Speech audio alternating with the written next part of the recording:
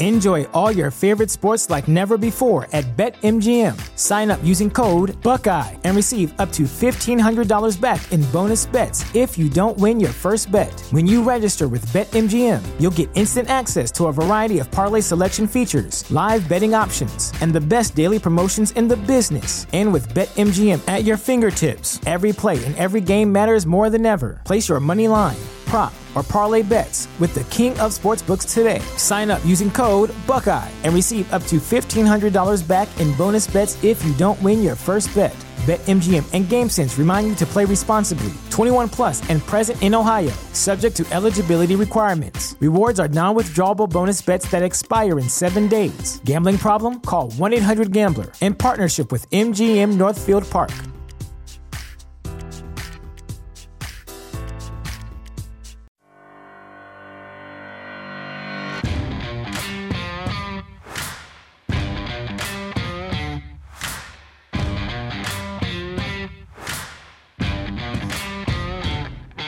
Welcome to the Start Me Up podcast, part of the Sexy Liberal Podcast Network. I'm Kimberly, fully vaccinated Johnson in D.C. Today, my returning guest is Steph Walton. Yay, my bestie. I love talking to Steph. You know we love talking to each other, and we have so much to say. But before we start the show, I always try to keep these intros short. I do have a tier on Patreon that allows listeners to listen ad-free and with a much shorter intro. The Start Me Up podcast is an independent podcast supported by listeners, and it's woman-run. It's patrons who keep the show going. If you enjoy today's conversation, take a look at the About page. Check out some of my past guests. You'll see most of the time I talk to political people, but occasionally I interview actors because I used to be one. Just visit patreon.com/startmeup. I do 2 free shows a week, Mondays and Wednesdays, and they're followed up by What's Up with Me, a show for patrons only after each free show. Check out the variety of tier options at patreon.com/startmeup. You can make a one-time donation by checking out the text in the Patreon description. I've included a link that allows you to donate through PayPal. You can find Start Me Up on iTunes, Stitcher, and wherever podcasts are found. Just stop by the iTunes/Apple Podcast store, become a subscriber. It's free. And while you're there, please rate the show and leave me a review. I would really appreciate it. And now please enjoy my conversation with Steph Walton. Welcome back to the show, Stephanie. Yeah! That laugh. Oh my God. You know, okay, gotta tell everybody, it's Sunday. So we are pre-recording the show. It's going to be released Monday. If there's big news dropping on Monday, you guys aren't going to hear about it on this show. So you're just going to hear some women talking with note. We have no notes. There are no notes for today's show. Who needs notes? Why? It's you and me. Hello. So how have you been? I mean, I know how you've been, but you need to tell everybody else how you've been. I feel like I ride a roller coaster. Like, I got to tell you, we're 18 months in to life this way. Mm-hmm. And I've got 2 teenage kids. Mm-hmm. One of them is applying to colleges in a month. Wow. He's doing great. Mm-hmm. He's doing great. But, you know, there was a road there that was not, it's tough on kids. Yeah, I'm sure. You know, it's really tough on kids. It is. And he's doing really well. My youngest is an 8th grader, and it's her first time in person at this middle school that she goes to. Wow. So she did a whole year, on a computer, and the camera was off. Let me just make that very clear, because kids have that option, right? Yeah. And but you know, the transition's been a little tough at times, but she's doing great. And you know, my husband is just like the rock, and I am you can imagine what I am. I'm me, you know my You're personality. Yes. I'm like full throttle, or no throttle, right? And I'm also the mom. Yeah. And I work from home, which my office is in my bedroom. And I'm just getting shit done. Yeah. However, it's tough. So, and so sometimes I'm, a little cuckoo, but hey, I love it. Like, I feel like I'm working, for something that, towards and for an organization, towards something and for an organization that makes me feel like really good. Which, for those who don't know, is Planned Parenthood. Correct. For the largest affiliate in the country. Yeah. Here in California. Yeah.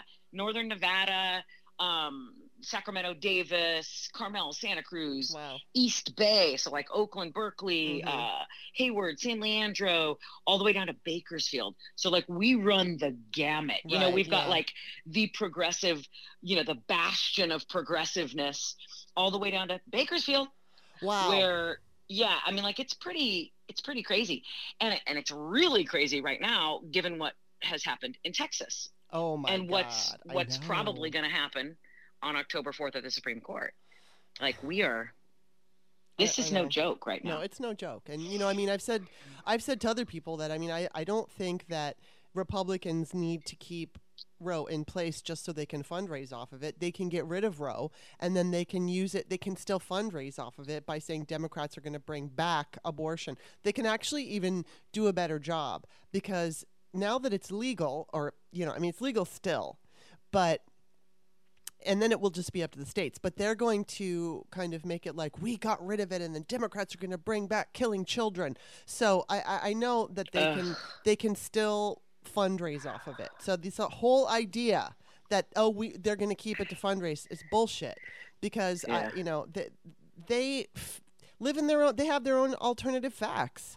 They come up with whatever they want, and they have turned into, I mean, I just can't even, like, right now, the fucking narrative, I didn't read the Breitbart article that had just come out, but basically the gist is Republicans are saying that liberals want them to die of COVID, and their twisted logic behind it is that they know that because they do the opposite of what liberals do, so that liberals are getting vaccinated just so they won't get vaccinated and die. What? How do you even fucking come? I mean, these people are fucking insane. But regardless, it's like they keep, like, there was a Breitbart article talking about what's his name, Howard Stern, and Howard Stern was like, leave him behind. That's where I am. Leave him fucking behind. If you don't want to fucking get your shot, tough shit for you. I mean, if you can't, heard that. Yeah, I heard that interview. If you can't do it, that's different. But that's why everybody who can get the shot needs to get the shot. So people who can't get the shot can go out and enjoy their lives. But I think, like, the idea is Howard Stern was just basically saying, fuck you guys, we're going to leave you behind. And now Republicans are like, they want us to die. It's like, fuck you. Listen, you have every opportunity to stop this. I am so sick and tired of reading stories about responsible people, medical professionals who have to put themselves in harm's way every day and treat folks who just aren't willing to get vaccinated. Yeah. That is what's perpetuating this. That's why there are breakthrough cases. My retired uncle, who is 70 years old, he and my aunt went on a road trip. They live up in Oregon. They've been double vaxxed since they could be. They came down to see one of their kids. They came down to see, you know, family that they haven't seen in years, literally years because of COVID. And my uncle got a breakthrough case. Yeah. And granted, because he's double vaxxed, it didn't take him out. Right. And he was on the mend. But then we saw him in our backyard. Yeah. All of us are vaccinated, but we saw him, and thank God, you know, we missed the window of transmissibility or whatever. I don't even know if I'm using the right language, but whatever. We all speak COVID now, right? Right.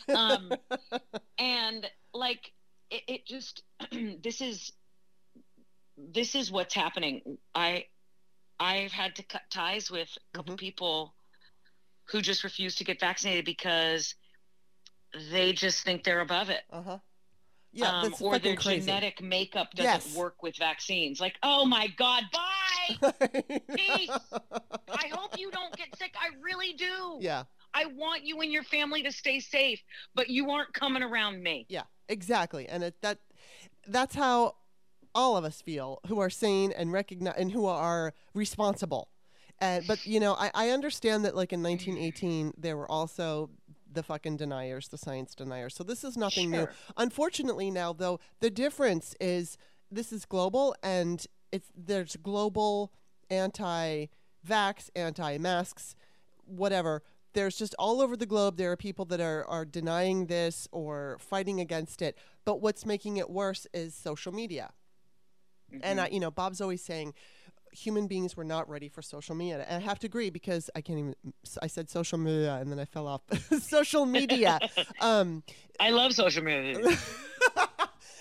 I mean, for me, obviously, I enjoy it very much. In fact, when I was younger, living alone, I remember like on a random day, I'd just think some thought and I would think it was really funny and I wanted to share it with people, but I lived alone and I had no, social media didn't exist at that point. And I would think, oh, my thoughts are funny and they're wasted or whatever. And so now I get to have those thoughts all fucking day long on Twitter and I enjoy it. I absolutely enjoy it. And I have, what's so fascinating to me about social media is, I talked with Billy Baldwin the other day, which first of all, that's part of it. Like I get to interview fucking actors and people that I would have never thought I could have, had any contact with, but I get to have meaningful conversations with these people. And he said, and I saw him tweet this, and I do think it was about his brother, and he did bring his brother up. So I'm not just being, like talking out of my ass or behind his back or whatever, but his brother, Stephen Baldwin, is like a Trump supporter. And so, he said in a tweet that he feels closer to people that he's never met in person but knows on Twitter. And, and so there's good things. You and I, well, we didn't really meet on social media, but we definitely have kept up a relationship through social media before we started doing the podcast. I met Bob on social media. There have been so many people in my life that I've met on social media. Plus, it's just really fun to come up with something and, share your thoughts. But then on the flip side, you've got disinformation, you've got, Russia, China weaponizing disinformation because their goal is to see American democracy fail. And unfortunately, too many of us don't know how to handle. I mean, I just got to fucking say, sometimes I get maybe irrationally irritated. I don't know. But after a while, when you start seeing repeat offenders, you're just like, oh my God, if I put something as simple as I want pasta and olive oil to be fat and calorie free, just for a fun little, I wish, because like, don't we all, right? Because I just want to, I said I just want to cram my face with olive oil and pasta and tomatoes, and of course basil and garlic, and lose weight. That's what I want. That's the world I want to fucking live in. But it's like, when you figure that out, will you holler at me, please? But I posted this just as a funny joke. Okay, it went viral. But not like crazy viral. I don't know. I had more than 1,000 likes on it. But people were fucking sending me messages about spaghetti squash or zucchini spaghetti and I'm like, oh my God, I just want to fucking, I wasn't trying to change the world with this tweet. I just was complaining that I want to eat more fattening pasta. That's all. And then people were like, oh, you should eat this way and you should go keto and you should go, and it's like, ugh. And then it was funny because I said to somebody, finally I replied to somebody, and I said something like, I was an actress in Hollywood. I know how to lose weight. I said that to my gynecologist once, and she just totally didn't get it. But to me, what that means is when you're an actress in Hollywood, you feel more pressure than fucking anybody. And so I knew how to lose weight. Not even always in the healthiest way, but I did know how to lose weight. And I know how to do it in a healthy way. But somebody said, like, they replied to me and they said, I can't remember how they said it, but it was something like, well, I won't take offense to what you said, as if like what I said insulted them. Just the fact that I know how to lose weight. But why right is that now, offensive? I don't know, because people are just fucking weird. Scroll on, ma'am. I swear to God, it's like, and then if you, God forbid, if you like a TV show and someone else doesn't like it, oh my God. And you know what? I talked to this guy, Michael J. Stern. I love him. He's a former federal prosecutor. He writes for like Newsweek, whatever. And he likes The Housewives, right? So we both he watches some of the same shows that I do. I only watch a few. And it's funny because sometimes I literally like fantasize about having a podcast just talking about that show. But seriously, I would get more haters than I do from politics. I know I would. For saying you like... Well, just for talking about the women and criticizing them. That's hysterical. You know what my kids have done? Because I know you're a Ted Lasso. Oh my God, yes. Like, I honestly... I'm embarrassed. Screw it. I'm just saying it. I have genuine love for those characters. I know, me too. And therefore, I have genuine love for the actors who play them. I know. And I swear to God, we get Ted Lasso episodes at 9 p.m. on Thursday because I'm West Coast. Oh, right. When they really don't drop for you until midnight, so it's technically Friday. Right, you get the episode. Right. Yeah. It's kind of like what we did with Loki. And yes, I'm a terrible mother. I let my kids stay up late on school nights in COVID so they could have some joy in their lives and watch all of the Disney Plus Marvel shows. Yes, I did that. And guess what? I sometimes take a little nap. Yeah. Prior to 9 p.m. on Thursdays, so I can watch Ted Lasso, and I tell everybody, fuck off, okay? I'm watching Ted Lasso, because none of them watch it with me, and I'm like, I go, out of here, I want the living room for it, I want it for me. Yeah. And they laugh and they go, Mom's watching Ted Lasso. Oh, did my mom tell you to watch Ted Lasso yet? She loves Ted Lasso. And I'm like, you guys don't even know what you're missing. I know, that it's shit so is fucking good. That's good for the soul. Yes. And I think I have found some salvation in Ted Lasso. Well, you're not alone. So I have to say, though, I got to say. I want to kiss them all. I was not a big fan of the Coach Beard one. Did you watch that? Oh, I loved it. Okay, I watched it 2 times. I watch them all 2 times. I watch it once at 9, and then I usually watch it the next night. Because I just want to see what I missed. Yeah. And so at first I was kind of like, where are they going with this? Mm-hmm. And oh my God, it's the 3 guys from Maze Bar, and I'm kind of feeling it. I did kind of like that. That was fun. I did like that. And I loved I love Coach Beard. Yeah, I know. And I feel like he's sort of magical. Yes. Like literally, like he might possess special powers. And I freaking loved it. Do we want to say spoiler alert? Sure, go for it. So we can talk about it? Yes. I loved it even more the second time. When he cut loose and started dancing with Jane Payne. That was funny. That was funny. I felt like I think I might have I might have actually nodded and gone, yes. Like out loud. I was nodding in satisfaction for sure. Whether or not I was talking to myself, I can't remember. Probably. I mean, it's me. But yeah, I dug it. I was confused a little bit. Like, are we in reality? Is he fantasizing? Right. He was fantasizing when the people in the TV were talking to him and shit like that. But I freaking loved it. I loved it. It wasn't my favorite, but you know what? I mean, I will admit I did laugh. It wasn't horrible. I didn't hate it. It just was not my favorite. And I missed everybody else. I missed Roy Kent because, oh my God, how much do I love Roy Kent? It's like Bob said, and of course I'm going to say it, and it's not going to be as funny.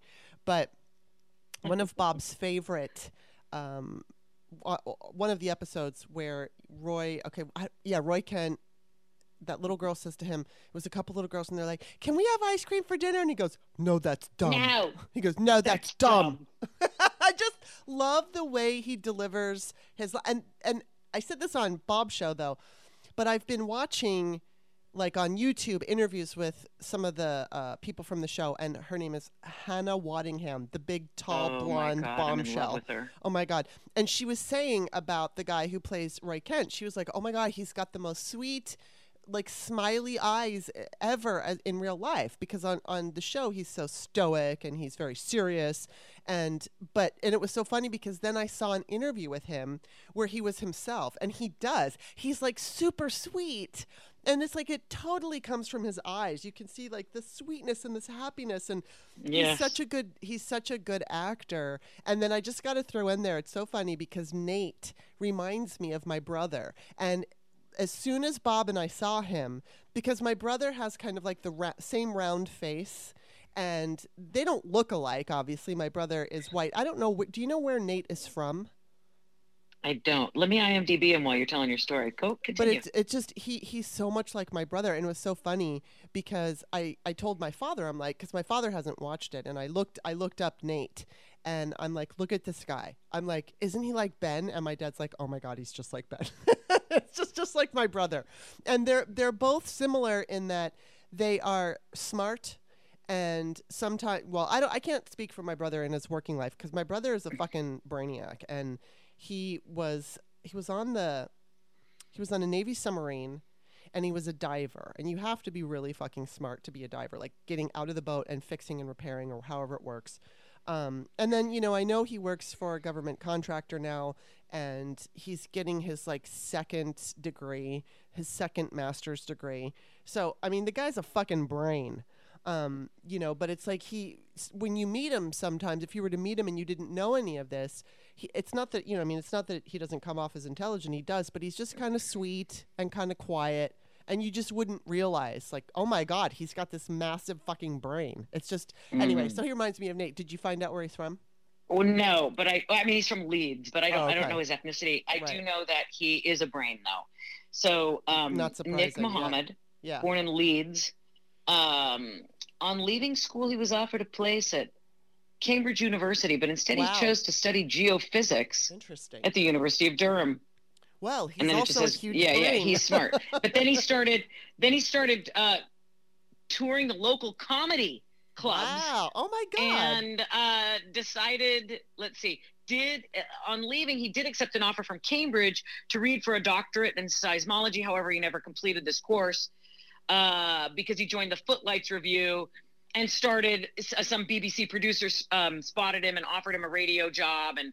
Blah, blah, blah, blah, blah. There he is. Insane. He's a brain. And I love him, and I can't wait. We have 3 more episodes left, right? Before the season's over? I think so, yeah. Because that was episode 9, wasn't it? Yes. Okay. We got to bring it around with Nate, and we got to know what's going on with Dr. Cheryl Fieldstone. Yes. Sharon Fieldstone. Yes. So, Nate's going to get we're going to address how mean he was to Bill a couple episodes ago. Yes. That's coming. And, we know his dad's kind of a dick and he pushes him really hard and doesn't pat him on the back. And, So, but yes, to answer your question, I don't know where he's from other than Leeds. Right. But I do know that he's smart. But I love him. And I love him, and I love the whole fucking show. We have to take a quick break. We're going to be right back after this message. And we're back. Okay, so back to Ted Lasso. I love all of them. I love Juno. I don't know her last name, Juno, but the Juno Temple. She's so fucking cute. I love her. And I just love all of them. And it's funny because I wasn't sure what I was going to... I had a feeling that I might like the show because everybody was fucking talking about it. And, I mean, I knew that the backdrop was sports, which I normally don't care about sports, but it's just the backdrop. That's all it is. And I fully enjoy it. I think it's I just love all of it. I love all of it. And I did hear that they're considering going beyond season 3. So I'm really hopeful about that because I know they were planning on doing season 3 and then ending it. So I think people need this show.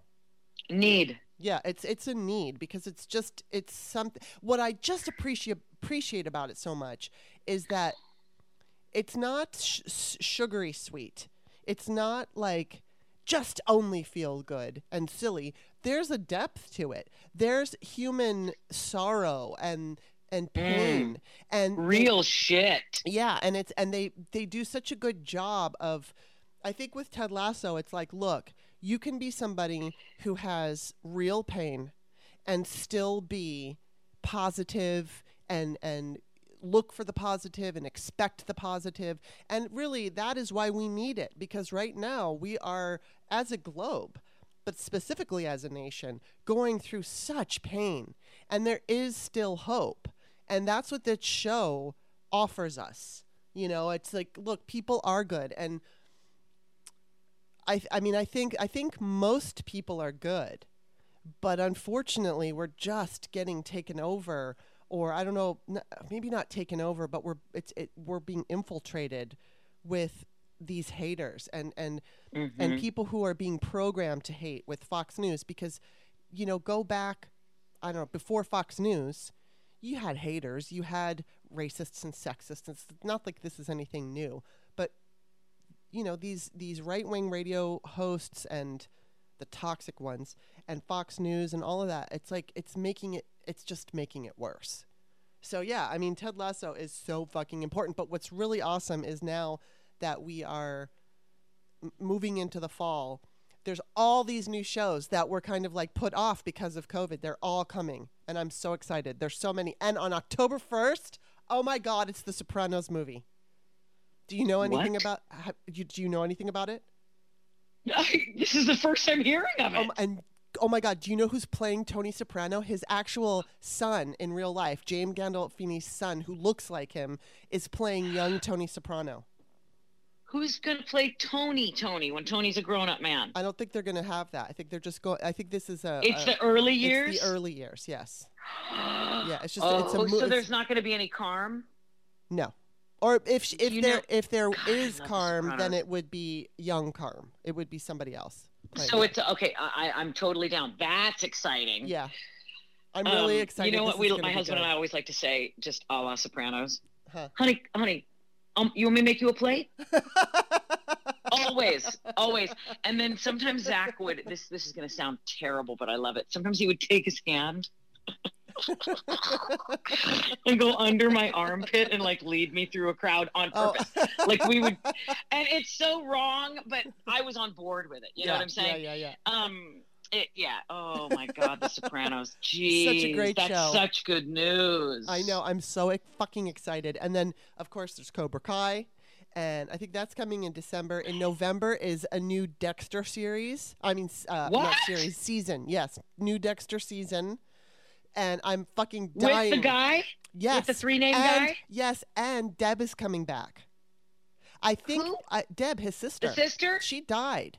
But I think she's going to replace the father as the dark passenger or whatever. I don't know if that was the dark passenger. Oh my. Okay. So I don't think I watched the last 2 seasons of Dexter because it just got to be too much. You need to catch up on that shit. Okay. So that'll give me something to do. But while we're on shows, have you, since you're an Apple Plus person, you have to be if you're watching Ted Lasso. Do you watch the morning show? I love it. And we just watched the first one of second season I just watched night. the first episode this morning. P.S. Listeners, I'm still in my pajamas. And I just finished watching the first episode of the morning show. And may I please declare, I love Jennifer Aniston. Oh my God, all of them. And you know who I love and I'm surprised by it is Billy Crudup. His character is fucking amazing. He is so good. Love him. God, I love him. We just watched Almost Famous last night. I really loved him then. Let me tell you what. I know he was cute, but you know what? When I watched that show, I had a crush on the Jason. What's his name?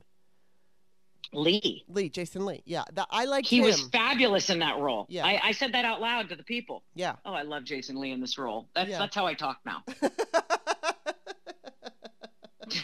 But that's the one I crushed on. I didn't crush Jason on. Lee in this I role. didn't crush on Billy Crudup, but I gotta say, like, oh my God, and I was watching it last night, and I was listening to some of the dialogue from Billy Crudup, and I could almost hear Vince Vaughn saying those lines, and I was like, I'm so fucking grateful they didn't hire him because he Billy Crudup is nuanced and has layers, where Vince Vaughn is not nuanced and has no layers. He's just a smartass, and he was really good in Swingers because that was John, what's his name? I can't think of his name. His best friend wrote it based on his real Favreau, thank you, based on his real personality, and I think I told you that story, which I'm going to tell you again because fuck Vince Vaughn. But when I was young, I don't know, God, I don't even. It was like in the 90s. So I was still in my late 20s, and I would go to the Derby all the time. And there was Vince, and he was like, it was before Swingers came out, before he was an actor, and I would see him all the time. He'd be walking around. He's 6'4", and at that time he had that look. He had the look of Swingers, the swinger kind of like hot guy, hot cocky guy. Yes, and in Los Angeles, but it was a look that went along with that whole crowd, with that swing music and those clothes and everything. And I was in the thick of it. In fact, Swingers was my fucking life. That was me. I went to every single one of those bars. We used to see Marty and Elaine at the Dresden all the time, and we went to the parties that looked exactly like the party that was in the movie. It was just exactly the same, only it was with me and my girlfriends. And so anyway, I would see Vince, and it was so funny because I would swoon, and I never talked to him. He wasn't at that point famous, so there was this guy who was the bouncer who was also very good looking. I should tell that story, at least if it's not in this podcast, another one, because it's funny too. But this guy, he was so gorgeous. He was gorgeous. And actually, I think we went out and I kind of blew him off. But he was the doorman, I guess. He always dressed like Mr. GQ, and he was very handsome. he saw me swooning, and he comes over. He goes, his name is Vince.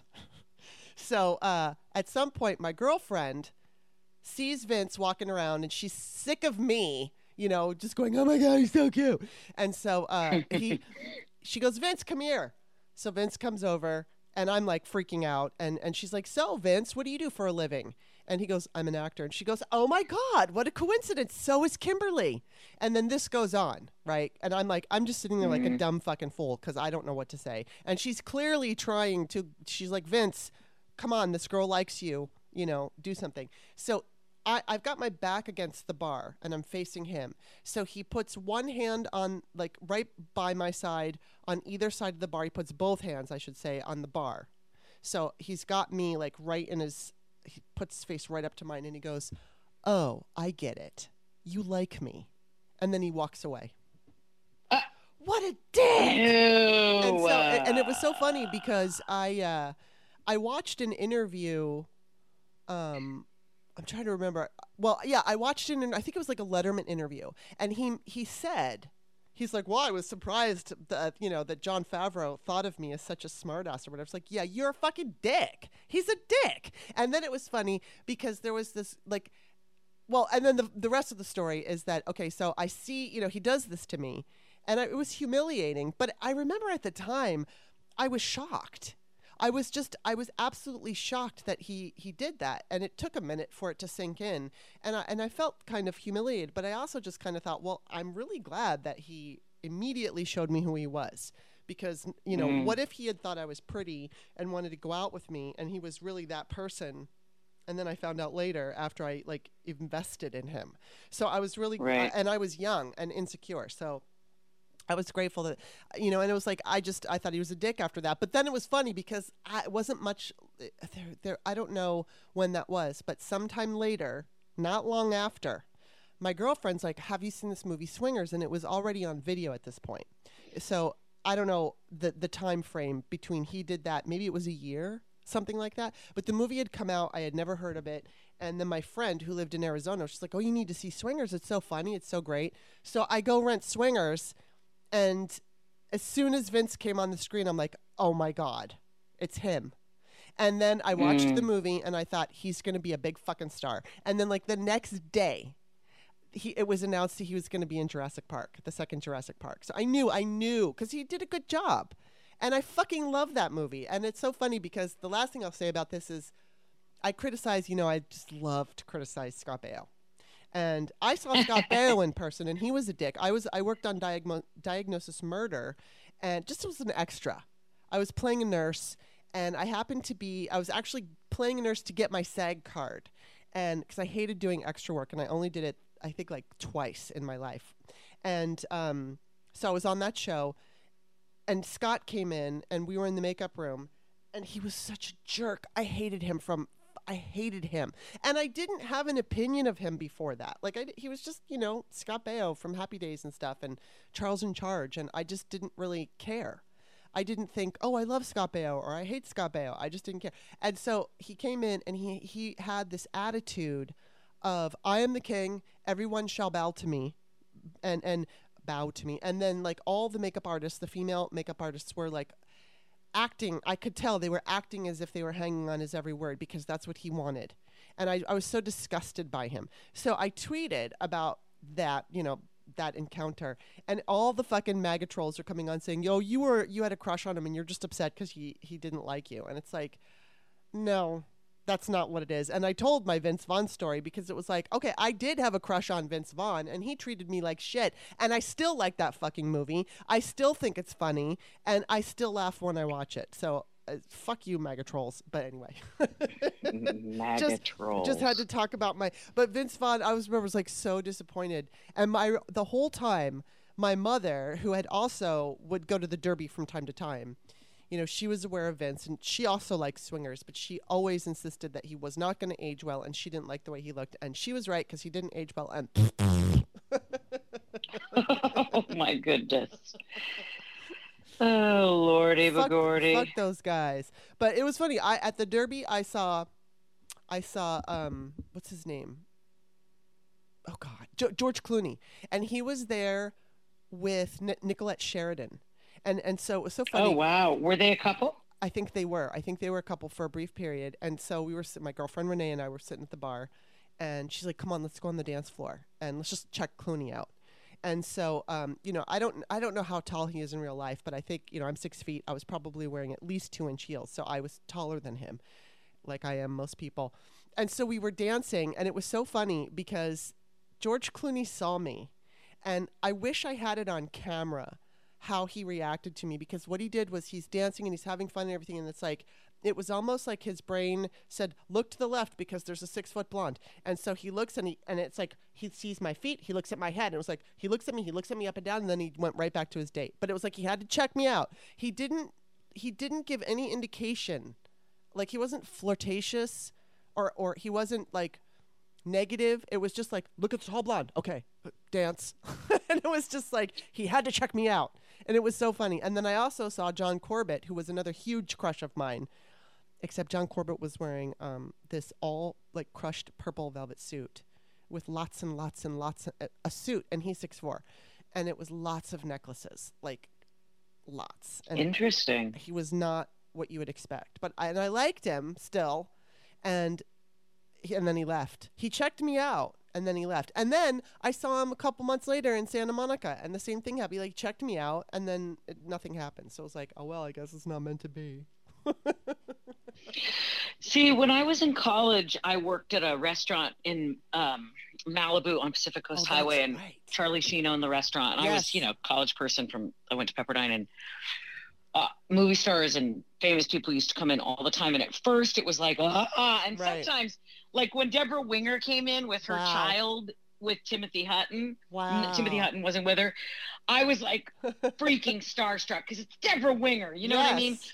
But there were people that would come in, and after a while, you just sort of got used to it. And never once did I think, oh my God, any of these people. I just had zero like expectation that any of them would even look at me other than to say, "I'll have the pasta carbonara." You know what I mean? Like, because I was just this kid, with a little, I don't know. It was interesting to me. I was just sort of in there, sometimes flabbergasted, sometimes just like, yeah, I'm going to make a couple $100 tonight, Right, exactly. pay my tuition. Yes, you know what I mean? Exactly. But there were some times, a few times. And some people, like, I will say this, Charlie Sheen was, and probably still is, the most generous person. One of the most generous people I've ever come into contact with. That's good to know. And he's 2 months older than me. So that was kind of interesting. He had already done Platoon and Wall Street. Wow. When I worked at this place. And another guy ran the restaurant, a guy named Anthony, who's just amazing. And Charlie would pop in and just over tip, like, can I get a Corona? Here's $100. Like that kind of stuff. You know what I mean? Yeah. And, go buy some books or whatever, like Right. how's school going? Really, really lovely person. And I remember one time, Anthony asked me to come in a little bit early for my shift, because Charlie was meeting someone in the restaurant, and could you be there while it's happening? I'm like, sure. Okay. I don't ask any questions. Like, I'm happy to have this job, and I go in, and Charlie was there, and he met with a young girl, probably like 13 maybe, she had cancer, and it was her make-a-wish to meet with Charlie. Wow. And there were no cameras, there was no news crew, you know what I mean? Yeah. It was him, and he was leaning in and looking and listening and hanging on her every word. Wow. And I thought, okay, Yeah. that always kind of stayed with me. Yeah. Because Charlie went down a path, obviously, and Yeah. he's sober now, which I'm just so happy about. But like, that's a special kind of person, if you ask me. Right. I don't know his politics. I don't care. I'm just talking about the inside. Right. And then, and there were a lot of them. Emilio Estevez was lovely. I'm sure. Lovely. Too. Yeah, he's oh great. my God, such a sweet man. It's Had a so funny major when you crush on live him in college, in California, especially in Los Angeles. You see so many famous people, and it's so funny because, I've talked about that before, and people say that it's bragging, and it's like, why is it bragging that I'm not friends with these people. I don't know them personally. You just No, I served them a meal. Right. But they were nice. Mm-hmm. And we all. I mean, I did more than serve Charlie a meal. I mean, I doubt he Right. would even remember that I exist. Well, maybe he but would. I remember what a generous and kind person he was. Yeah, and yes. Yeah. Well, I mean, I had the opportunity when I worked on Days of Our Lives. I had the opportunity to get to know some of these people, but I mean, I didn't really ever have famous friends. I was always like adjacent of that kind of like the elite lifestyle. I was around it, but it wasn't my life. It was just something I would step into. Like one of the most fun nights I've ever had in my life was there was this girl that I hung out with, and she would get us to all these Hollywood parties, and I always called them like it was the B level. Occasionally I went to A-lister parties. Oh my God, the best one though was Matthew McConaughey's, which we have to talk about him in a minute. But Matthew was it Matt? No, was it McCon? No, shit, fuck, it wasn't Matthew McConaughey. It was what's his name? The one who plays I hate when I can't remember their fucking names. It's a guy from Cheers. Woody Harrelson. Thank you. My daughter's favorite actor of all time. Oh my God, is that the cutest thing? Yeah, he Woody had Harrelson. the Loves best him. fucking party ever. But most of the time, these parties were not A-lister parties, but they were always in the Hollywood Hills. And I mean, you'd go to somebody's house and you'd have valet parking, and it was always fucking amazing. But now I forgot the whole point. What's my fucking point? I knew that was going to happen when I said Matthew McConaughey. I thought, don't deviate because you're going to fucking forget. But did I ruin it for you? No. It was me. But all I know is that it's like when you live there, you see them all the time. It's like, God, when I think back to all of the celebrities that I've seen, you're living your life and you're doing your thing and you don't see them every day. But if you live there for 30 years or 40 years or however long I lived there, it's like when you start counting them. I mean, geez, when I first moved there, my mother was friends with somebody. Actually, my mother answered William Shatner's fan mail. That was one of her jobs. But oh my God, your mom is like, I swear to God, the most interesting woman. She's the equivalent of the most interesting man on earth in female form. Like that, of course she did. She had a crush on him, which was funny. But her friend worked at some agency or whatever it was, and we got invited to these because of her friend. We got to go to these like softball games, and it would be like the cast of Happy Days, the cast of Laverne and Shirley, the cast of Mork and Mindy. And so it was like I would go and run around with all these kids, and we would chase everybody for their autographs, which I really didn't give a shit about their autographs, but I would get them, and then I lost them. But I mean, it was like I'd seen so many people, and it's like that's just a way of life there. You see famous people, but it's not a brag, because if you just go to Los Angeles and live there, you're going to see them too. It's like everyone sees them. You too can serve them a chopped salad. Exactly. And you know what I'm saying? Like, honestly, all you got to do is move to LA and get a waitressing job. I remember now. It's going to happen. I remember what I forgot to say. So when my girlfriend, who would get invited to all these parties, I don't know, she got us invited to one of these parties, and we met this guy, and he was the son of a famous, like somebody who owned this famous deli. It wasn't Jerry's Deli, but I'm not going to go into detail. Anyway, so this guy, initially he liked my friend when we all first met because her outfit was slightly more revealing than mine. But then the next night that we saw him, my outfit was slightly more revealing than his, and then he liked me instead. And he was being such a dick. And so I decided at some point, I think I was around 32, and I thought, you know what? Because he was totally laying it on thick. He was flirting with me. He wanted me to have sex with him so badly. So I thought, I am going to get whatever. I'm gonna take this as far as I can. I'm gonna pretend I'm Paris Hilton, and I just started making demands. And I'm like, I want we need a limo. We got a limo. I'm like, we need Dom Perignon. We got Dom Perignon. Whatever and this is not my personality. Like, I'm not somebody who goes around making demands, but I just decided, fuck it.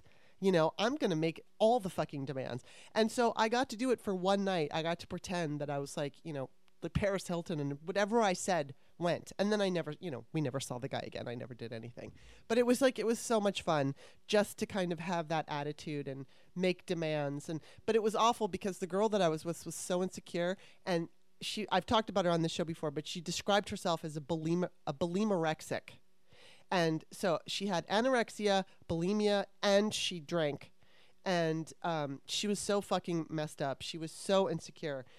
And because her outfit was not revealing and mine was, and I got the attention the entire night, she obsessed to me about how I don't remember the words that she was using, but she was clearly so upset that she wasn't the one getting all the attention. She usually was the one getting all the attention, and I didn't care, because at that point I wasn't an actor anymore, and I wasn't trying, and I just didn't give a shit because I thought everybody in Hollywood was full of it, and they would always fawn all over her because she was so insecure, and they would pick up on it.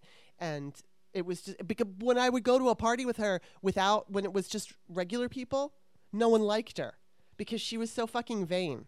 She was a sweet person, but she was so vain. But then in the end, you know what? She voted for Trump, so fuck her. She was one of those white women who voted for Trump. Yikes. And this is what she told me, Hillary lies. That's what she said to me. Okay. And I said, well, then that's good enough Trump, for me. Bye. Yeah. You go ahead. Bye-bye now. Yeah, pretty much. And she said, bye. And it was like, whatever. But she also told me in a prior conversation that women had, that she didn't like the women who had abortions as birth control, as if like women are just spreading their legs and going, oh, if I get pregnant, I'll just get an abortion. That's like, I saw somebody online say, well, I'm not going to brush my teeth, and when they all fall out, I'll just get, replacements. I'll just get fake teeth. Who does that? Nobody does that. And that's like, they don't use that logic. Maybe they don't brush their teeth and their teeth fall out, but they don't set that in motion like, okay, well, when they fall out, I'll just go get new teeth. Nobody says that. Nobody says, oh, I'm not going to take birth control because if I get pregnant, I'm just going to go have this abortion that's expensive and uncomfortable. Yeah, no thanks. Oh my God. I'll pass. So evidently Matthew McConaughey's polling higher than Beto, who just announced he's going to run for governor of Texas. Did you see that? No. Yeah, and Matthew McConaughey's leading. I hope that changes over time. I really do. Beto announced, dang it. Yeah. I don't mean dang it, but I do mean dang it because I really would rather have. I know. You know who I want. It's the Castro brothers. Whenever you say the Castro brothers, I just have to say this. Bob always points out to me in Scarface. What's his name? Tony Montana? Tony Montana. Sorry. Thank you for being there for me when my mind fails. That's okay. He was always worried about the Diaz brothers. They'll come in and get me. and whenever I'll say tell you Castro what, brothers, the Diaz I always brothers think of the may Diaz be going brothers. to get you, but the Castro brothers, they already here. And okay? they are fucking the bomb. And I am telling you what, I maintain this. These guys, they work so damn hard. They're so principled. Mm-hmm.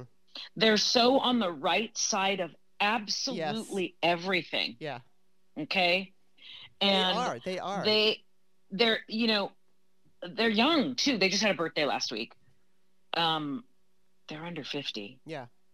Like, I mean, sometimes I go, well, I'm going to be closer to, I'm officially closer to 60 than I am to 50. Right. I got a birthday in November, and that's going to really put me over the edge. So in terms of that statement, but you know what? I don't view myself as like, oh my God, I have like probably 20 years left in me of working and doing things. And who knows what that means for me career wise. Right. Yeah, right. These guys are young. They're smart. They're connected. They're building that following. For anybody that's paying attention in politics, they're household names. They're future. So they're the future. Mm-hmm. They're the future. And I am committed. I am so like, I cannot wait to see what happens next. But in the meantime, like my husband and I had a powwow a couple months ago, and we're like, okay, we're going to get behind Latino candidates across the country. Yeah. Period. That's where that's where we like to whether that's volunteering, whether that's making donations, whether, whatever, Right. putting signs in our yard, like that's it. That's what's happening. Because you're from California. You spent the majority of your life in California. Yes. I'm a Californian. What does California look like? I know. What does this country look like? Yeah. Right. And so, I'll be patient. I'm not going anywhere. And, good for Beto. I'm glad. Yeah. I'm glad. And I'll tell you what, if I lived in Texas and if is Matthew McConaughey running as a Democrat? I would assume, but we don't know very much at all about his stance on anything. I got to tell you what. He might be an independent. I hate that. I ran with no political experience, but I ran for city council. Yeah. Right. Exactly. Not to say, that's a very, very hard job. But still. That is a very tough job. You didn't run to be governor of California. But no. But let's talk about who's running. And we could unpack that whole thing, a white guy with, that's what's happening right there. Yeah. Right. You're not going to get some 50-year-old Latina who likes politics, who's going to come in and go, hey, everybody pay attention to me. He's got, it's freaking different, whatever. I think, O'Rourke has put in the work, and I think O'Rourke is qualified to run for governor. Yeah. And I hope if it's just the two of them that he gets it. I really wanted to see Leon in that. I know. Well, I guess he wouldn't announce it if Beto's announcing it. Then I would imagine Julian is not going to. But you know what? That's what I would think, but I don't know. Yeah, I totally agree with you in that I think that they're amazing. But I don't think that, obviously, and I already know you know this, but they will continue to go on to do amazing things. And so, we could easily be seeing a President Castro. So, I just don't even, I don't know. I think good things are going to come. They're, like you said, they're young. So there's so much that they can do. They're young and they've been doing this work their whole lives. Like their mother, Rosie Castro, let's just for a moment, if you don't know who Rosie Castro is, check her out. I think, what's her Twitter handle? Castro Country, I think is what it is. Just Google. just put Rosie Castro. Mm-hmm. This woman has been doing the work since she was in her 20s. Wow. In Texas. They're I've read articles and listened to interviews. They say they are where they are and who they are because of the work their mother has done, because of how she raised them. If anybody's got patience, it's a Latina in her 70s, okay? Because you know what I'm saying? And if she's still doing the work and fighting that fight, holy mackerel. So I'll be patient. I'm not a very patient person, but I don't have a lot of choice in the matter. I do have high hopes. And I do think that someday we will see a President Julian Castro.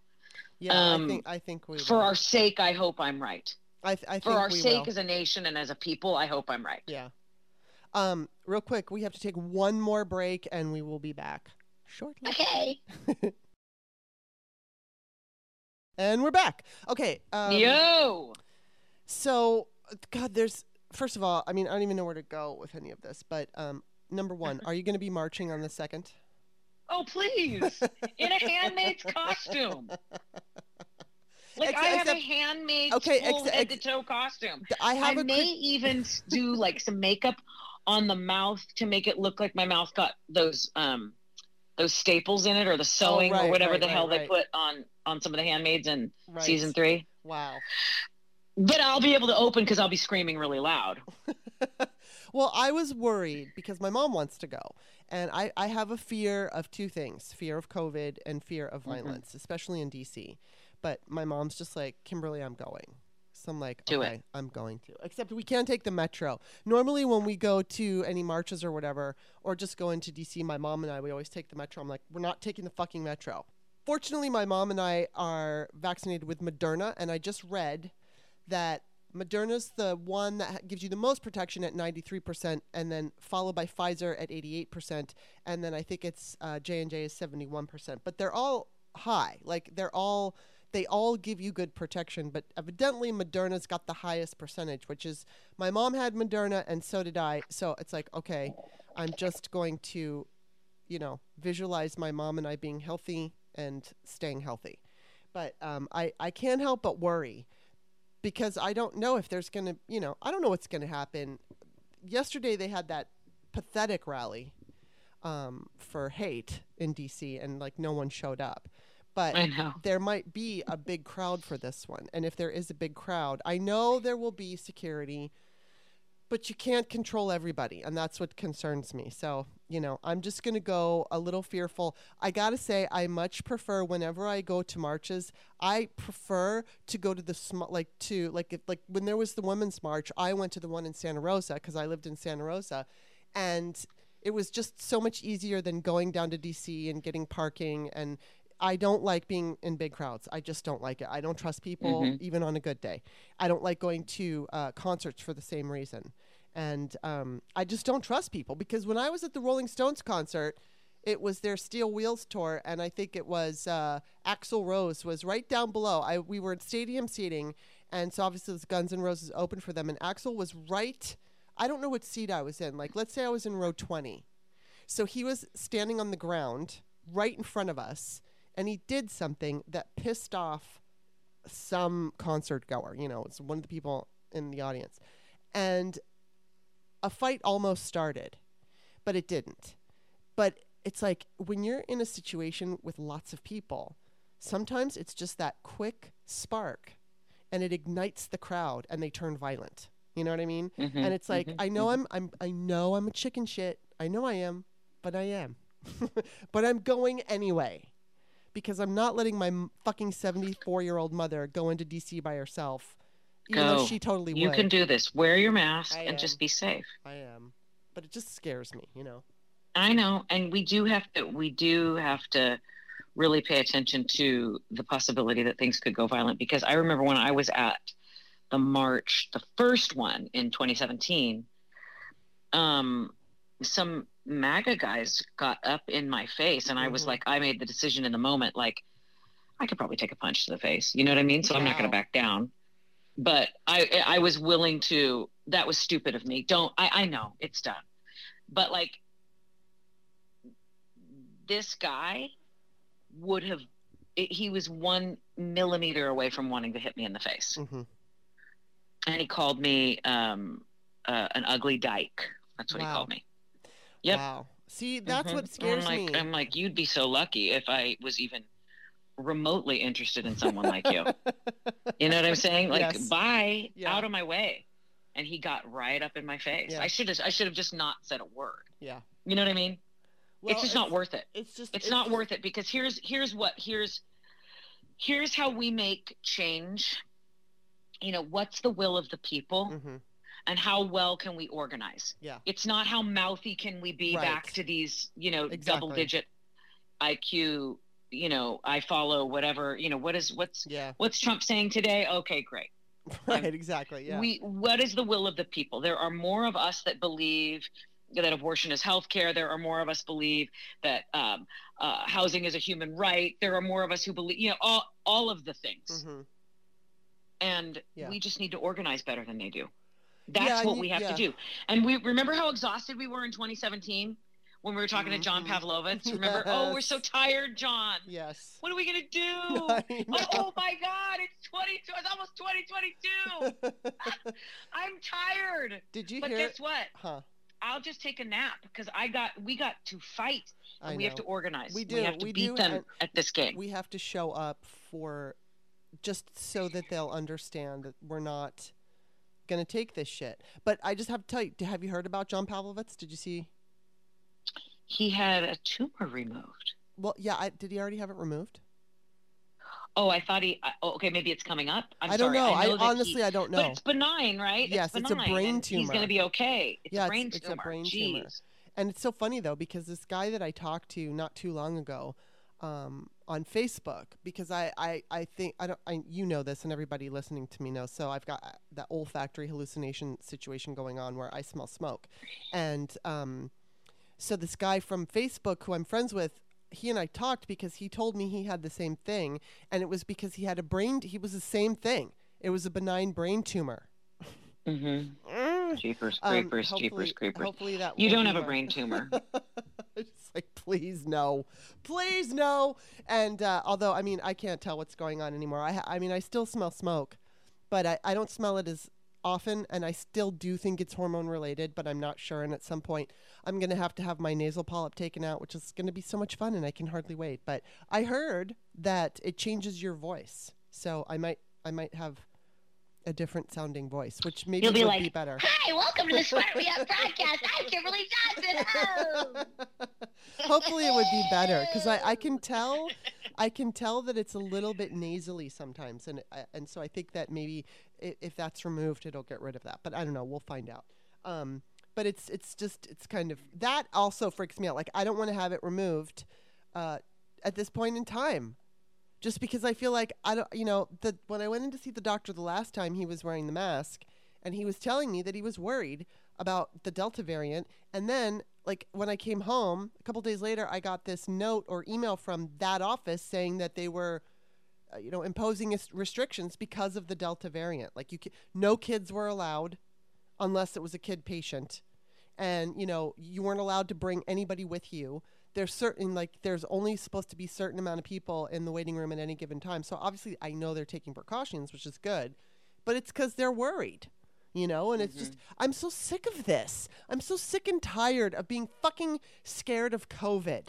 I'm so tired of it, but it's like, Bob is always saying we spent all this time staying healthy and making these sacrifices. And the last thing you want is to get it now.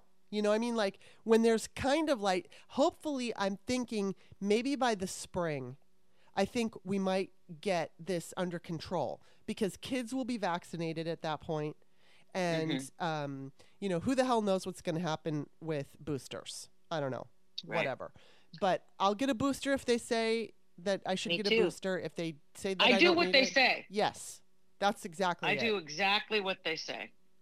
But it sucks, because it's like we're just constantly, I mean, everybody makes their own choices on how they're, their risk, what they're comfortable with risking. And I'm just, I feel like since I'm already a homebody, I'm not the most social person in the world. It's not that difficult for me to make some of these, sacrifices, but I want to go out to dinner. I'm not going to do that at this point. Hopefully by the spring. I mean, I figured by now that's what we would be doing, because we thought, okay, we're getting vaccinated. Things are going to start returning to normal, and to a degree they have.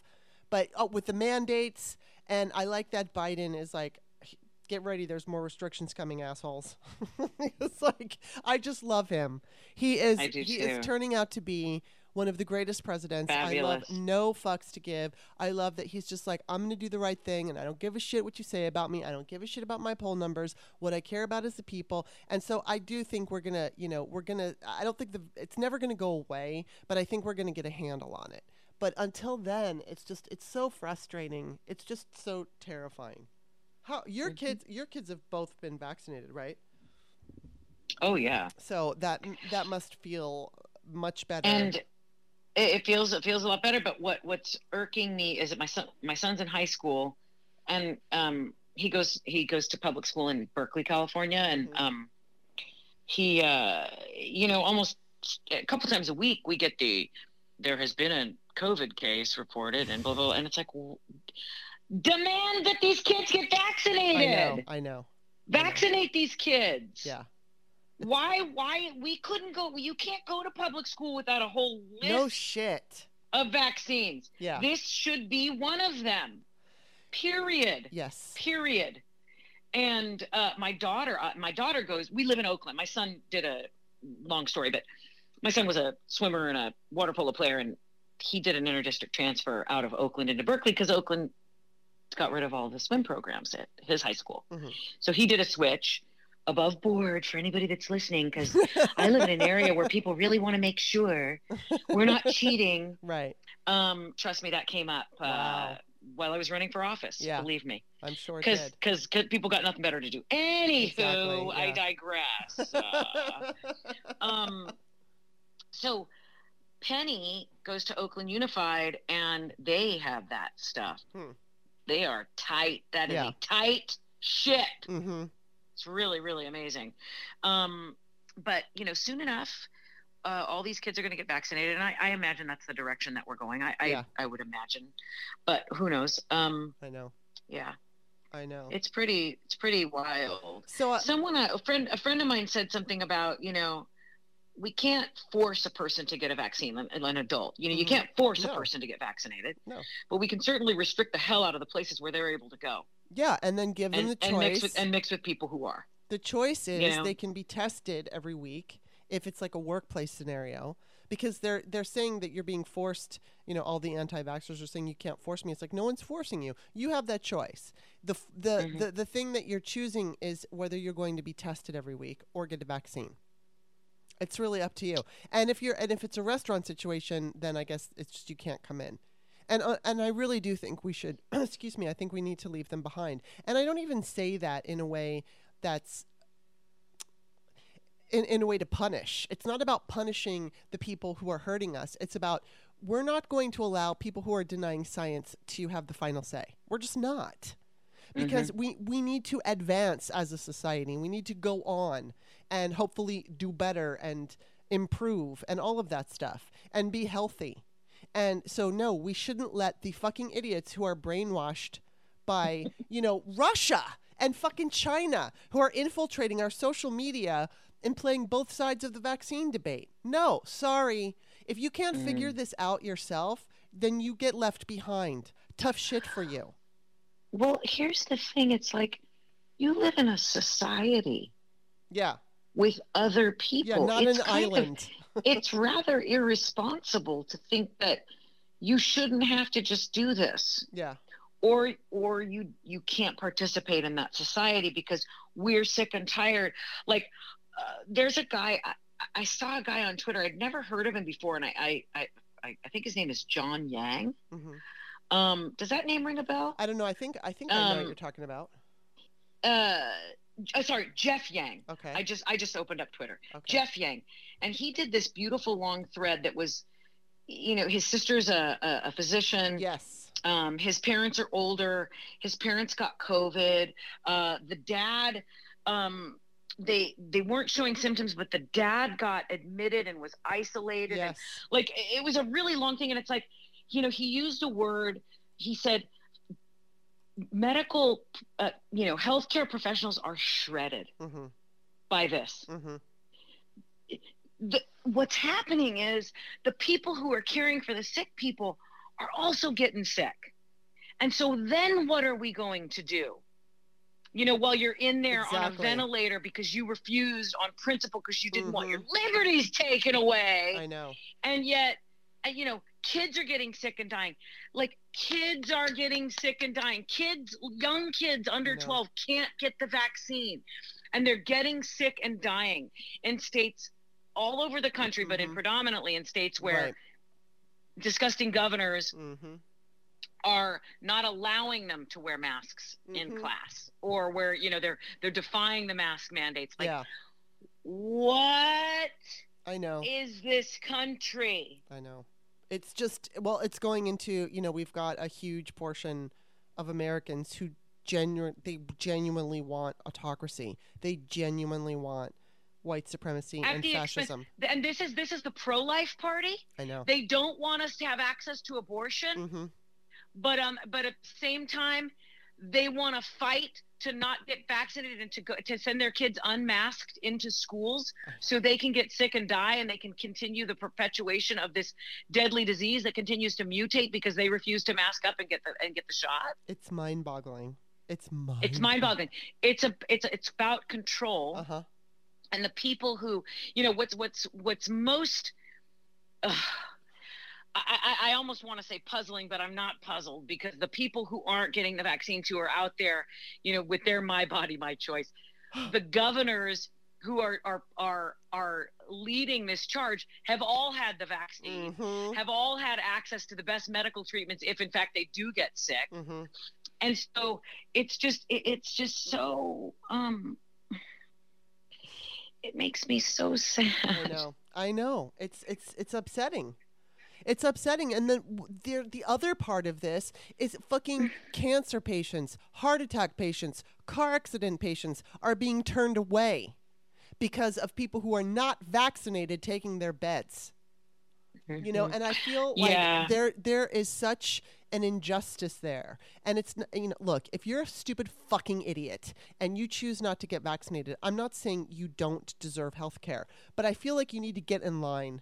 If there is a cancer patient or, you know, somebody who had a heart attack, they should be able to get ahead of the line because they didn't choose this. They didn't choose. I mean, okay, I guess one could argue if you smoked and then you got cancer, I don't know. I guess some anti-vaxxer could make that argument.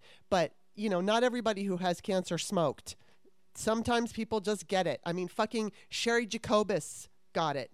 I think now she found out she's got another form of cancer.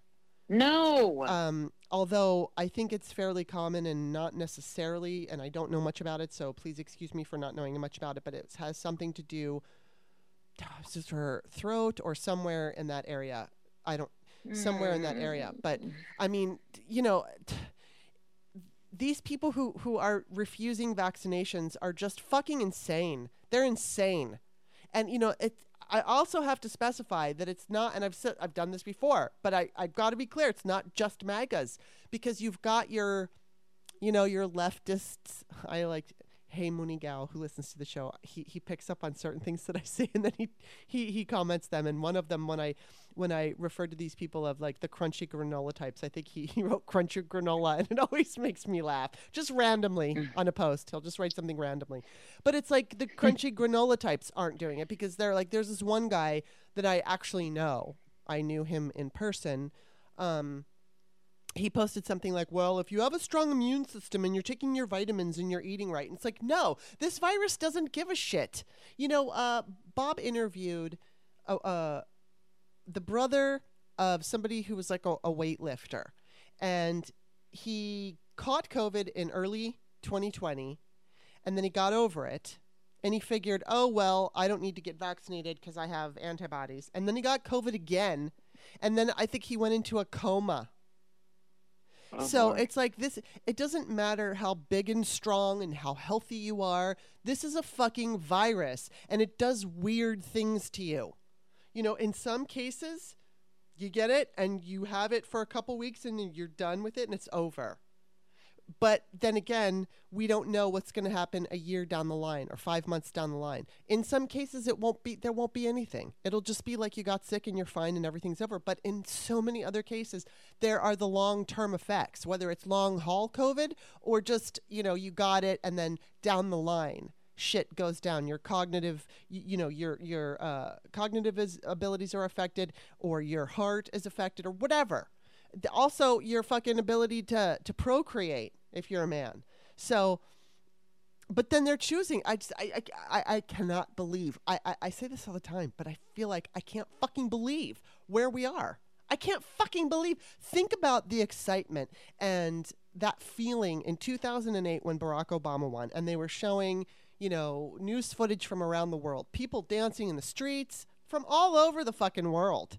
Because America finally, it's like, look, we put a black man in office. Yay! And we all thought, at least all of us who wanted, like, were hopeful, who had the audacity of hope, we were like, oh my God, this is the beginning of a new America.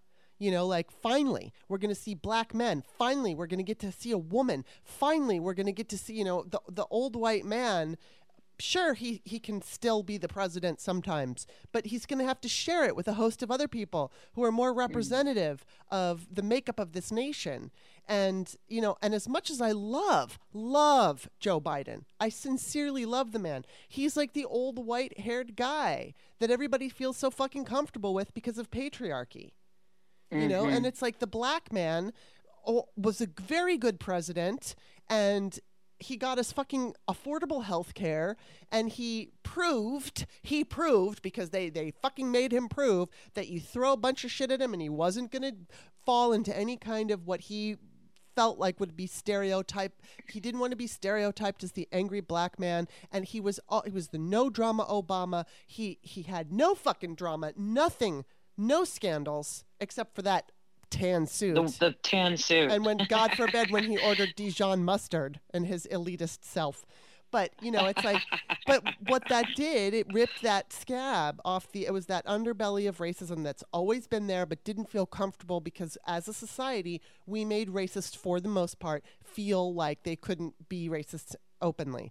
And then, you know, this black man comes along, this incredibly smart, incredibly intelligent, eloquent black man comes along and does a fantastic job, and they fucking lose their shit. And then we get Trump.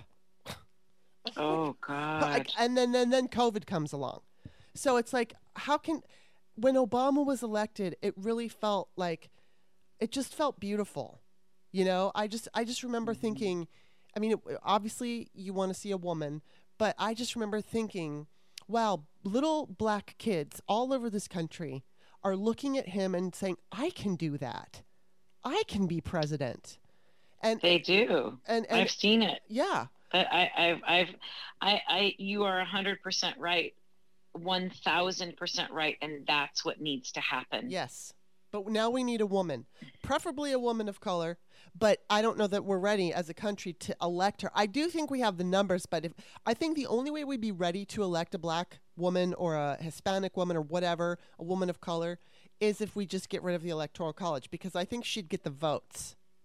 But I don't know, with our current outdated system that really is meant to protect the older white man, specifically the older Republican white man. But I don't know if we could, if she could pull it off. And it's not her fault. It's the fault of the electorate, or at least the fault of a system, because people voted for Hillary Clinton. And you know what? I know a lot of people. I mean, of course, there was like her diehard supporters. That were always there for her. But there were a lot of people that maybe they didn't love Hillary, you know, as a candidate, but they recognized, okay, well, first of all, she's better than Trump. Of course, anybody would be better than Trump. But they recognized that, okay, this woman is competent, she does a good job, but maybe they had some issues with her, you know what I mean? But she still got millions and millions of more votes than that fucking fraudster. Oh my God, and that's like a nice name for him. I fucking hate Trump so much. I hate him so much. He's such a fraudster. And a mobster and an orange fuckface, and I hate him so much. I can't even believe it. Oh my God. Hey, I think, you know, holy mackerel.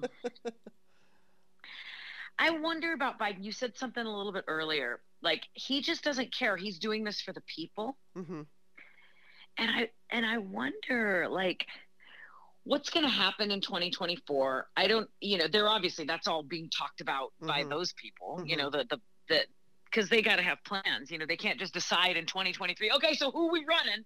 Biden, you running again? Like, that's not, well, he said he would. But like the amount of crises, what is it? Crises, I guess. The number of crises,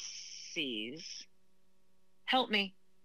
There's a lot of freaking problems that they are in that administration, the Biden administration, trying to deal with, right? Yeah. So we've got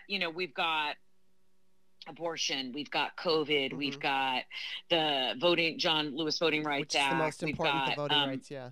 We've got pathway to citizenship, we've got healthcare, we've got, you know, you name it, housing, environment. Right. Hello. Yes. You know, I mean, just pick one, right? We've got, is the DOJ gonna go after Trump? Like, is Matt Gaetz gonna get stripped of his committee positions, and is he going to be taken out of Congress for sex trafficking minors? Is that freak Marjorie Taylor Greene gonna get removed for, you know, like helping an insurrection happen? Like, I mean, well, like, pick your battle. There are so many of them, but like, in this moment, you know, when we didn't want Biden, we wanted Julian, we wanted Kamala, we wanted Elizabeth Warren, we wanted all the other people before we wanted Biden. And my husband was like, honey, don't fool yourself. Like, we live in America. Yeah. Like, youth, honestly, I mean, he believe me, he loved all the other candidates too, but he's like, we live in this country, and it's gonna be the white old guy.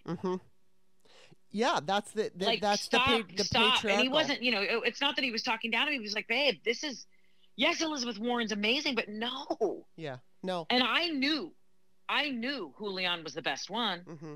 but I also knew I was going to have to tap out at some point because there's no way America's going to pick a freaking Mexican.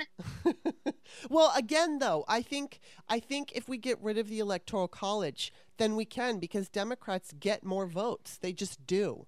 But we've got this antiquated fucking Electoral College. It gets in the way, and not only that, we've got, you know, whether it's the right-wing extremism machine or foreign adversaries like Russia who are manipulating our social media and can target those states, because that's exactly what they did in 2016, targeted the states that they needed electorally.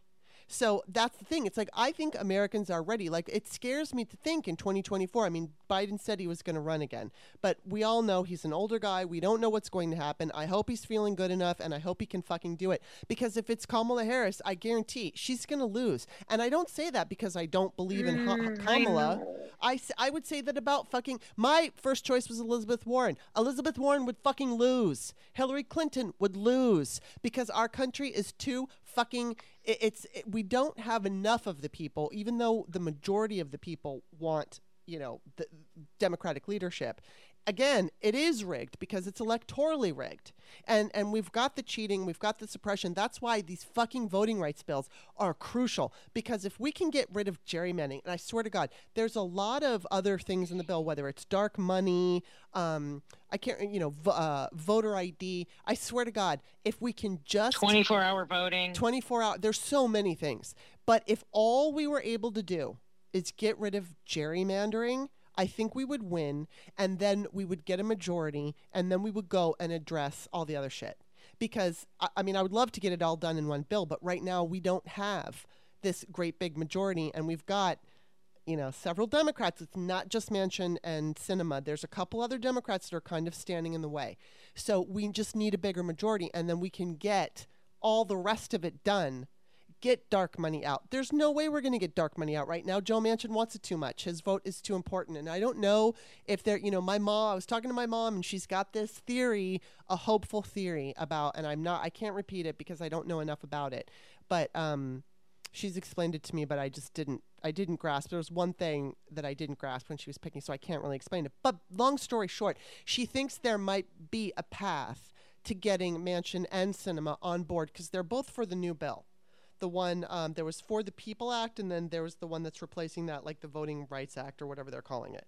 So it's a little bit watered down. And even Manchin and Sinema got behind that. But the big thing is the filibuster.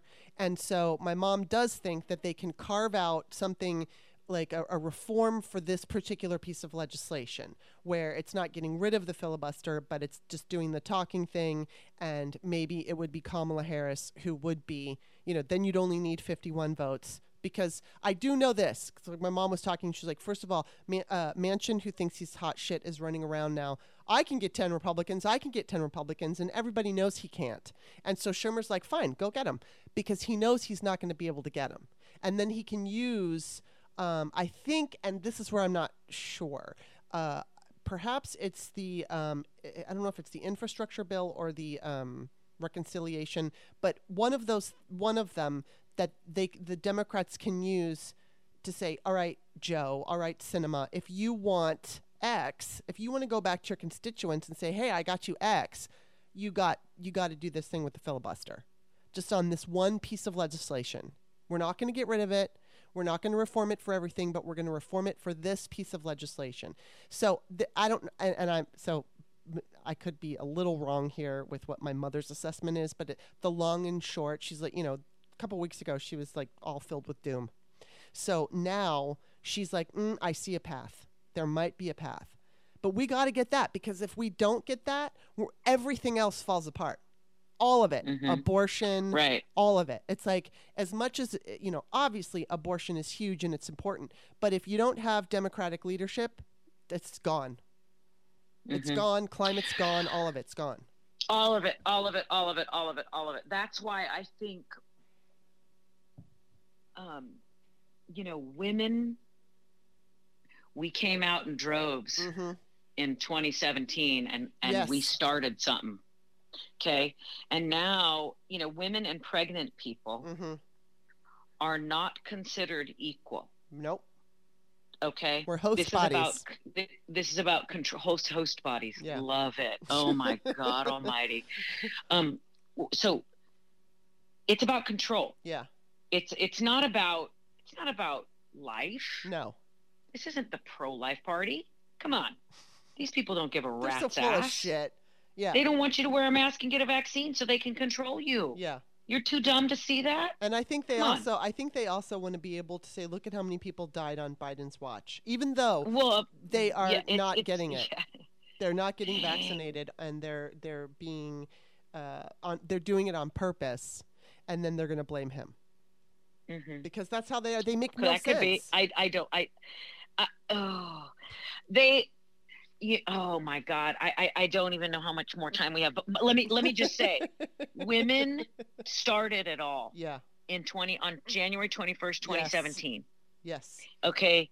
And now, and there was a blue wave because we got people on board. That was the will of the people. That was organizing. That was people working their butts off and going outside of, you know, like, hey, look, Barbara Lee is my congressperson. Yeah. Okay. Like that ain't changing. We got it going, you know, we've got it going on here. But Barbara Lee doesn't take a break ever. Right. She runs unchallenged most of the time, but she's working on behalf of the people, not just in her district, but across the country. You know it. She was the sole holdout against the Iraq War. I mean, like this woman is a champion of human beings. And so she sets the example, but encourages us to go outside and to get on board with the folks like Andrew Jans, who had the guts to run against Devin Nunes and who came real close. Yeah. And so, you know, we need to look outside of our districts, our blue district, and say, okay, how are we going to organize to get the Angel Laras elected in California's congressional district number 21, running against people like David Valadeo, who have a very tiny little margin of, I don't know what, success over a district that is just ready to turn blue. And all we got to do is make that happen a bunch like we did in 18. Let's do it again. We've got to hang on to our lead in Congress. We got to take it in and really, you know, I mean, I hate that we have to rely on people like Joe Manchin and Kirsten Sinema. I know. Kirsten Sinema? What? Yeah, I don't know. Who Kirsten. cares? We need to expand that lead. We need to look to the Charles Bookers in Kentucky. We need to get behind, you know, the Mandela Barneses. Yes. And we need to really look outside of our bubbles and go, okay, how do we help? Because this is bigger than just us in our spot. We got to look out and look at this country and where can we help and where can we lend a hand? And you don't have to go there to make it happen. You just got to be willing to get on the phone. I was part of that movement with the Latino Victory Project and with the Latino Victory Fund, helping to turn that in Georgia and get Ossoff and Warnock elected in the state of Georgia. That's people coming together. That's Latinos, that's Stacey Abrams, that's all of these different groups coming together and saying, what is this common goal that we're working toward? And how can I lend a hand? I did it from the seat at my desk in my bedroom. Yeah. I did it week in and week out and made those phone calls. You don't have to have money. You got to have a working cell phone. Right. And you just have to figure out a computer and internet service and say, how can I help? Where can I lend a hand? Because that's how that's part of the movement. That's the will of the people organizing and making change. Yeah. Right? Yeah. And then because I'm heated. I'm in a nightgown. Everybody get that visual, okay? I've had 3 cups of coffee. And I am committed to this cause. And we are women who have big mouths and who are tireless in our efforts to make the good things happen so that everyone, we don't just want people to, we need access. Yeah. We need to change it all. We need to see, you know, we need to see kids at all public schools having access to the same things that the ones in the good zip codes have. Exactly. Right? We need people of color and people who are living below the poverty line to know that they have access to health care, who don't have to make choices. You know, there's I mean, I don't want to start going down a path because we've already been doing this for an hour and a half. But like, you know, have you ever heard of Michael Tubbs? He's the former mayor of Stockton. Okay, yeah, youngest right. mayor, mayor in the history of mayors. He's a champion of the universal basic income, right, and the child tax credit that is changing lives. Right? You give parents who are you know, whether they're single moms or people, you know, working 3 jobs at a minimum wage, having to make really critical choices about, well, do I put dinner on the table tonight, or do I make that rent payment? Right. And do I hope that lunch is being served tomorrow at my kid's public school? Right? When you give people that income so that they can bridge those gaps, and that their kids can have full bellies so that they can learn, so that there's dinner on the table and rent is being paid and the lights are on and they have internet, so their kids can do, you know, that's how you empower people who have been ignored and who have been marginalized for generations. Right? So we're seeing that stuff happen. Like, that good stuff is happening. I feel like if we can just all get out there, and those of us who have the luxury of education and a job and a warm place to sleep at night and all that stuff, like, we have to step up for those who don't have those things. Yeah, absolutely. It's incumbent upon us to do that. And that's why it. Yeah, like what you were saying, just making phone calls. It's so easy. Everything is always just all there for you. You get your little training, you get your script, and you know, I always like to remind, be nice, always be nice, even if you encounter a jerk. Always be nice. Thank you for your time. Yes. Always. I wish you the best. Right, and even if they're a jerk, you just thank you for your time. And then it doesn't cost anything except for your time. It costs you a little bit of time, and it's like, I've always done that. Some elections I've done it more than others, but I've always done that. And you know, it's like, because, and I have gone to, I went to both of the women's marches. It's just that at that time, when they were happening when I lived in Northern California. So I went to places that were obviously not, like, I didn't go down to San Francisco. I didn't go to the big city marches. But that's partly, just like I said, I have this, I don't want to call it a fear of crowds. It's a distrust of crowds. I just have this thing. But still, it's like, it's good to participate, but it's really important, I think, to participate in donating your time to calling people, because it can make such a difference. And it, as we see in so many, whether it was 2017, 2018, 2020, it has made a difference. Grassroots effort is like everything. And I want to say this.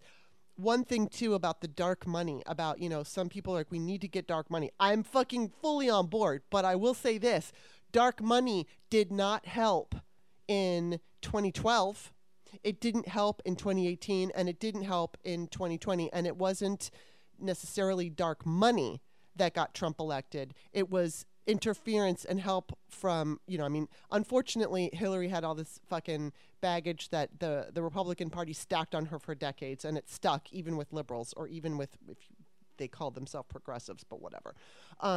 She had all this baggage because she's a woman who's been in politics for so long, and she's also incredibly smart and incredibly established in who she is and what she does. So of course there was going to be this big push to keep her out. But I don't know. It's so important that all of us, I'm losing my train of thinking because I'm darting off into 50 different subjects all at once in my mind, and then my mind Well, that's goes, how we live. Yeah, I know. But it's so important that we step up to that effort and say, you know, make those phone calls, because that's what it really comes down to. Showing up at the marches is good, because that gets people motivated and inspired, and it makes people feel like, oh, I'm not alone. There are more people like me out there. And so it makes a positive difference, and it is inspiring. But I think the real work that makes the difference is when you get on the phone, or if you knock on doors, or whatever it is, to help people to the polls, things like that. Especially if there's all this suppression. But like, let's just hope. Please, can we please get rid of these, or I should say, pass these voting bills. We need to pass these voting bills, because if we do that, I really think we can win, and we can get a bigger majority, and then we could just make sure to, fix the things that can't be fixed in 4 years. Right. It's going to take longer to fix what's going on. So I don't know. We'll see. Right. And I know. And then and we're a patient. Yeah.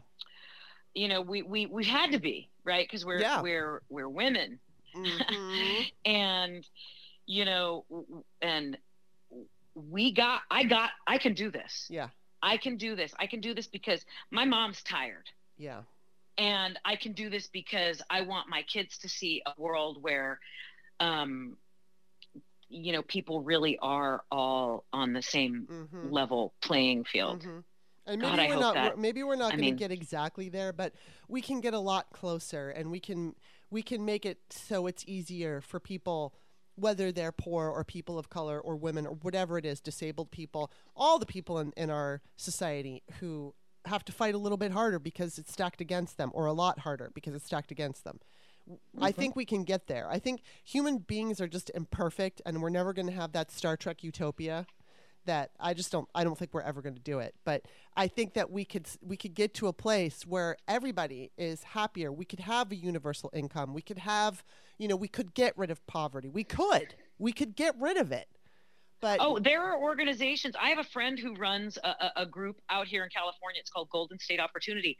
Their existence is to put an end to poverty by 2035. Like, there's a plan. It could happen. It can happen. Yes. But you got to take care of people. You got to give people opportunity. People who have just not had opportunity by design have been deprived of opportunity for generations. Mm-hmm. For generations. Right? Yes. It's just, mother of God. I mean, I thought, and I know we're gonna end this, but the last thing I'll say is, I wrote this in my book, American Woman, but it was like when I was in my 20, like say 18, 19, early 20s, I was not political at that time. Although I did vote for Bill Clinton, and I think that was in 93. When did 91? Did he become president in 92? No, he ran in 92. Okay, he ran in 92. So that was right around the time I started. I mean, I paid attention because my girlfriend was all about Bill Clinton, and I was not political at that time, and she was like, oh my God, Bill Clinton this, Bill Clinton that. But and I voted for him, and I voted after that, but I wasn't always paying that much attention. That's why I wrote American Woman, because it was for me. I wanted to write to my younger self, like, okay, you need to realize why it's important to vote. But even though I wasn't paying attention to politics, Geraldine Ferraro had been, the vice presidential nominee. I just assumed that as we progressed in this nation, we were just going to see, I figured that by this time there would have been at least one or two black women presidents, or a Latino woman president, or I just figured that was the direction we were going in. And, and now we're still at a place where, because, your husband and the woman at my grocery store, the black woman at my grocery store, she's like, no, we need a white man. We need a white man. Because our country's so fucking stupid. My husband does it now. He only said that as practically. He's like, Steph, we live in a racist nation. That's what she was saying, and she understood it. She was like, because she loved Elizabeth Warren at the time. She did not like Kamala Harris. She likes her more now, but I don't know I think her favorite was Elizabeth Warren. But she goes, I love her, but no. And she, at that time, it was like, it's either got to be Bloomberg or it's got to be Biden, because they're old white men. Oh my God. When people were saying it's got to be Bloomberg, I wanted to so did I. I wanted to ram my head against the wall. Who fixed that problem? Elizabeth Warren did. Elizabeth Warren. Oh, she shut him down in real time on national TV at a debate. That was one of the best moments of my life. I know. Watching her shut him down. Oh my God. Oh God. Talk about balls of steel, that woman. I fucking bow to her. I bow to her. Miss a beat. Not a beat. Oh my I'm going to YouTube that. I'm going to look that up just to fire myself up for the rest of the day. Oh my God. Hell yes. Well, this is a good thing to end on because it's very positive, and it's like, yeah, I mean, Elizabeth Warren, I just love that woman, but she's a ballsy fucking woman, and I just so much. she's so great. Liz. And let's not forget that when Julian Castro took himself out of the race, that was a tough day for me. I'm sure it was. I'm sure it was. I mean, and the next day, he was at Elizabeth Warren's side. Yeah. The next day. Yep. Remember when we saw that? I think there was a picture of the two of them hugging in Iowa when they were both in the race, and I'm like, that's the ticket. Literally, like, yeah, that's the ticket. But that was the ticket. I know. That would have been the ticket. Mm-hmm. And you know what? But I mean, again, I'm so happy because, like you were saying, Biden was none of us, so many of us, did not want Biden, and for various reasons. But he really has stepped up, and I think that he's doing a phenomenal job. I'm very happy with him. I trust him.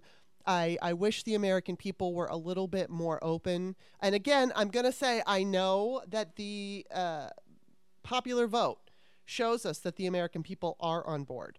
But we've just got this antiquated system.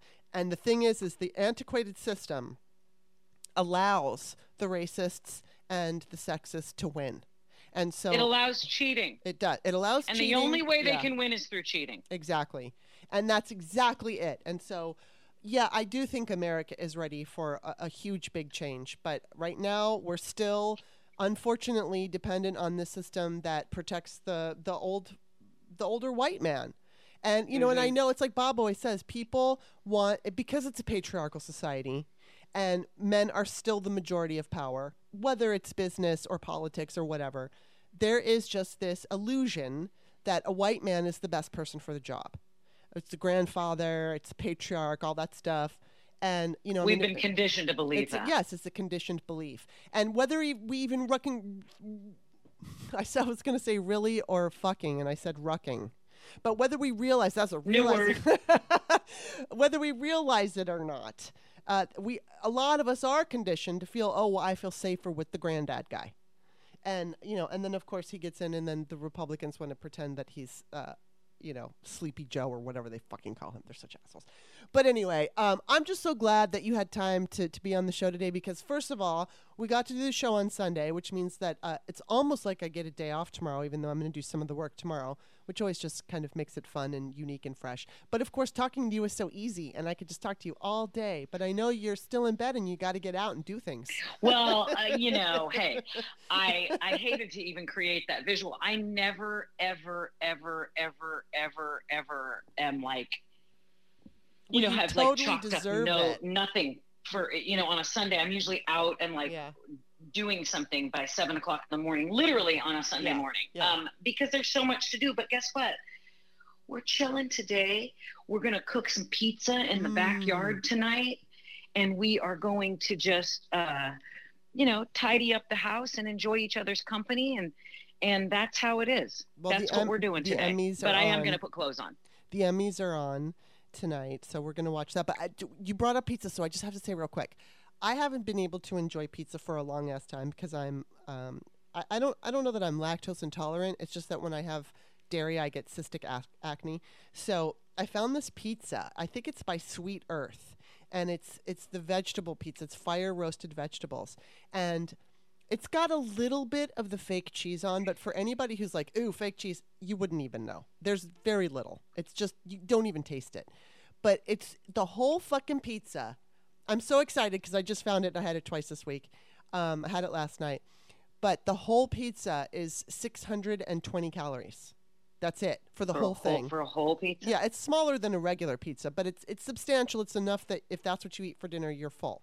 But it's got all these fire roasted vegetables on it. And oh my God, I'm so excited because like Bob always gets every once in a while on a Saturday, if I don't feel like preparing both of us dinner, because that's like the only night where I make dinner for both of us, if I do it. If I don't do it, I'll get him a Paul Newman's pizza. And I always want it so much. I always want that pizza, and it's like, I can't have it. And so now I found a pizza that's really, really good, and I can eat it without feeling completely guilty. So, because there's just a few sprinklings of the fake cheese, but it's like fake mozzarella. And I'm telling you, you wouldn't even notice. And I just sprinkle a little Parmesan cheese on it. It's so fucking good. So I'll just end on that. But before we go, tell everybody where they can find you.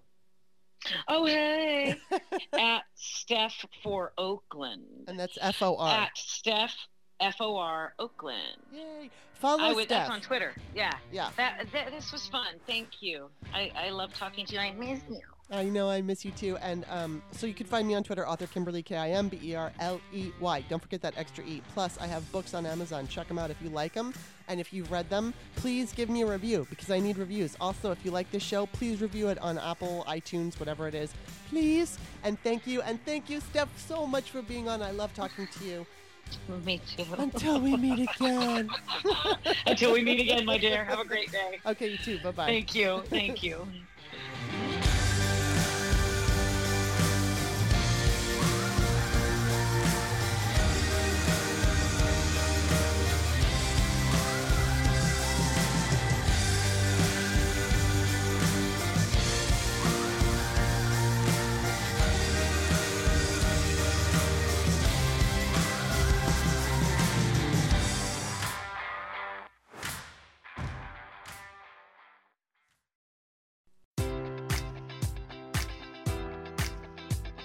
Enjoy all your favorite sports like never before at BetMGM. Sign up using code Buckeye and receive up to $1,500 back in bonus bets if you don't win your first bet. When you register with BetMGM, you'll get instant access to a variety of parlay selection features, live betting options, and the best daily promotions in the business. And with BetMGM at your fingertips, every play and every game matters more than ever. Place your money line, prop, or parlay bets with the king of sportsbooks today. Sign up using code Buckeye and receive up to $1,500 back in bonus bets if you don't win your first bet. BetMGM and GameSense remind you to play responsibly. 21 plus and present in Ohio, subject to eligibility requirements. Rewards are non-withdrawable bonus bets that expire in 7 days. Gambling problem? Call 1-800-GAMBLER in partnership with MGM Northfield Park.